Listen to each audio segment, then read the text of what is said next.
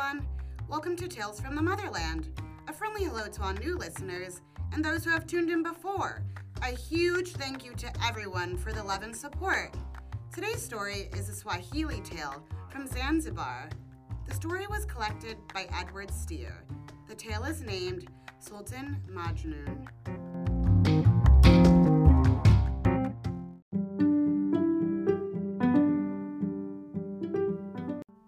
Once upon a time, there lived a king named Majnun that was obsessed with his garden and his plants. He had flowers in his garden, trees, and fruits from all over the world. He visited this sacred place 3 times a day. First at 7 a.m., then 3 p.m., and finally at 5:30 p.m. every day. He loved his garden. His favorite tree of all in his garden was his date tree. Now the king was blessed to have 7 sons that he loved very much, except for one, that is. He wasn't very fond of his 7th son, as he spent all of his time with the women of the kingdom. The king tried to get his young son out more to be with his brothers and the other men of the kingdom, but it was of no use. He longed to stay with his mother and learn from the women of the castle. So the king stopped trying. One day, the king was out in his garden when he saw that fruit was finally growing from his date tree, and he told everyone in the kingdom about it. "My date tree finally is growing fruit," he shouted happily. After some days, there was more than just one date sprouting from his date tree. So the king called upon his sons and asked them to guard his date tree until dates were ripe. If someone stole any of them, he would not have dates again for an entire year. So the oldest son stood up and said, "I will go and guard your tree, dear father." And so he went. The first thing that the eldest son did was bring his servants along with him and have them play drums under the tree all night so that he wouldn't fall asleep. It worked. The oldest son danced to the drums until it was almost sunrise. When the sun was almost up, one of the servants, after noting his master was getting tired, said to him, "Master, we have guarded this tree all night and it's fine. You should take a quick rest." So the oldest son agreed and laid down for a quick nap, and his servants did the same, as they had all been up all night. When all were asleep, a bird flew by the tree and ate every single last date. And once all were gone, he simply flew away, nice and plump. One of the servants awoke to all of the dates gone from the tree and quickly began to wake everyone up from their slumber. The servant yelled, "The dates have all been eaten by a bird!" The eldest son jumped up to see and started to panic. "What am I to tell my father?" he said. "Maybe I should tell him that a rainstorm came and took them away, or a heavy wind." No, that wouldn't work. He would send me back to find them and retrieve them from the ground. The truth is probably the best answer to tell him. They were eaten by a bird. So he headed back to the palace to tell his father of what had happened. When he reached his father, he was sitting in his garden with 5 of his sons around him. The eldest son walked up with his head hung low and said, "My father, I am sorry, but your dates have been all eaten by a bird." The king immediately asked his son, "Well, where were you and your servants when this bird came by?" So the boy told his father of how he and his servants watched the tree until the sun was almost up and took one small nap, and that's when the bird came by and stole the dates. The king was very disappointed in his eldest son and told him to leave his sight at once. "You're only good for sleeping and eating. Go, I banish you from the kingdom. When my tree grows again, I will have another son look after it." So after months upon months, the king's date tree began to grow the fruit on it again. This time, it had more than ever, so the king sent another one of his sons to his garden to guard his date tree. He so badly wanted to taste one of his dates, ripe. This son said, "Okay, father, I will not let you down. Let me go alone, and when the sun rises, send a servant to collect the dates." And his father agreed and bid his son good luck.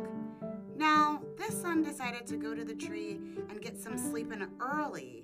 He knew no birds would come in the middle of the night, so he slept underneath the tree and awoke at midnight. The dates were all still there. He smiled and laughed at how stupid his older brother was to let a small bird eat all of the dates. "My father will now like me the best," he thought to himself. but he also was curious to see what kind of bird had eaten the dates last time. So he stayed awake until sunrise to see the bird. But as soon as he was waiting for sunrise, he laid his head against the tree and sleep overtook him. While he was sleeping, the little bird came by and once again feasted on every single last date on the tree. When the boy awoke, there were no dates. He was so very disappointed in himself. The boy was terrified of what his father would do to him if he would return with no dates. He knew his father would drive him away from the kingdom, just as he had his oldest brother. So he decided to run away before his father found out what happened and drove him away. While leaving the palace, the boy walked past another young man carrying a silver platter of dates with a cloth over them. The son marveled at them, but the young man said, "Oh, these aren't ripe yet. You have to wait till tomorrow." So the king's son bought the dates off of the young man and returned to the palace with them. The king happily said, "Well, have you got my dates, my son?" And the son replied, "Yes, but they're not ripe yet." The king didn't believe his son and still banished him out of the kingdom. He was so disappointed in his sons. The king then looked upon his 4 remaining sons and said, "If any of you can promise to bring me my ripe dates in the months and years to come, I shall give you anything you want." But years passed and he never got his dates. One son tried to stay awake while guarding the tree by playing cards, but that didn't work. Another tried to keep himself awake while riding his horse around the tree, but it only tired him out and he fell asleep as well, only to awake to a dateless tree. Lastly, the king sent 2 of his sons together to watch the tree. They lit a fire to stay awake, but still fell asleep. The 6th year of his date tree approached, and the dates were more thick than ever. But the king thought to himself, "What's the use? I shall never get those dates. I have 7 sons, but for 6 years a bird has taken my dates," the king thought to himself. But the king had never asked his 7th and youngest son to watch the tree. So one day, the youngest son went up to his father and said, "Father, I will guard the tree and retrieve your dates for you." But the king just laughed. And instead, when the dates were almost ripe, the king sent some of his servants out to go watch the date tree until they were ripe.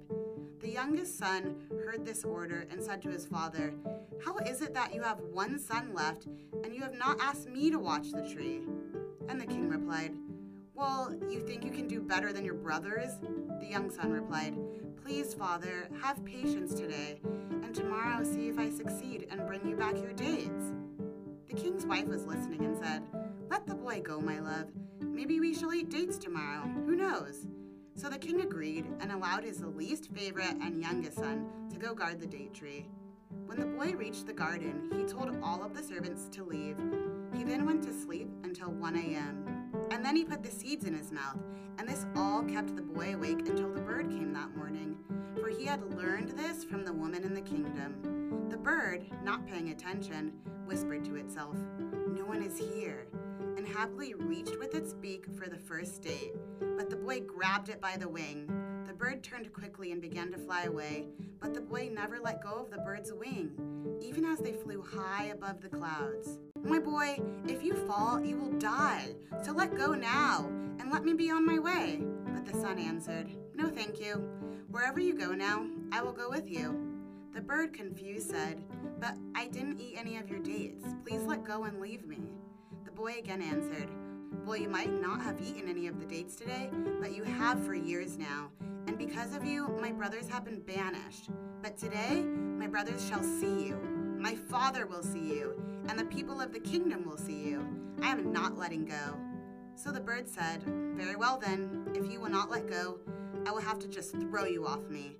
So the bird flew up even higher and said, "How will you survive now if you fall from all the way up here?" But the boy did not let go, and instead said, "If I die, I die."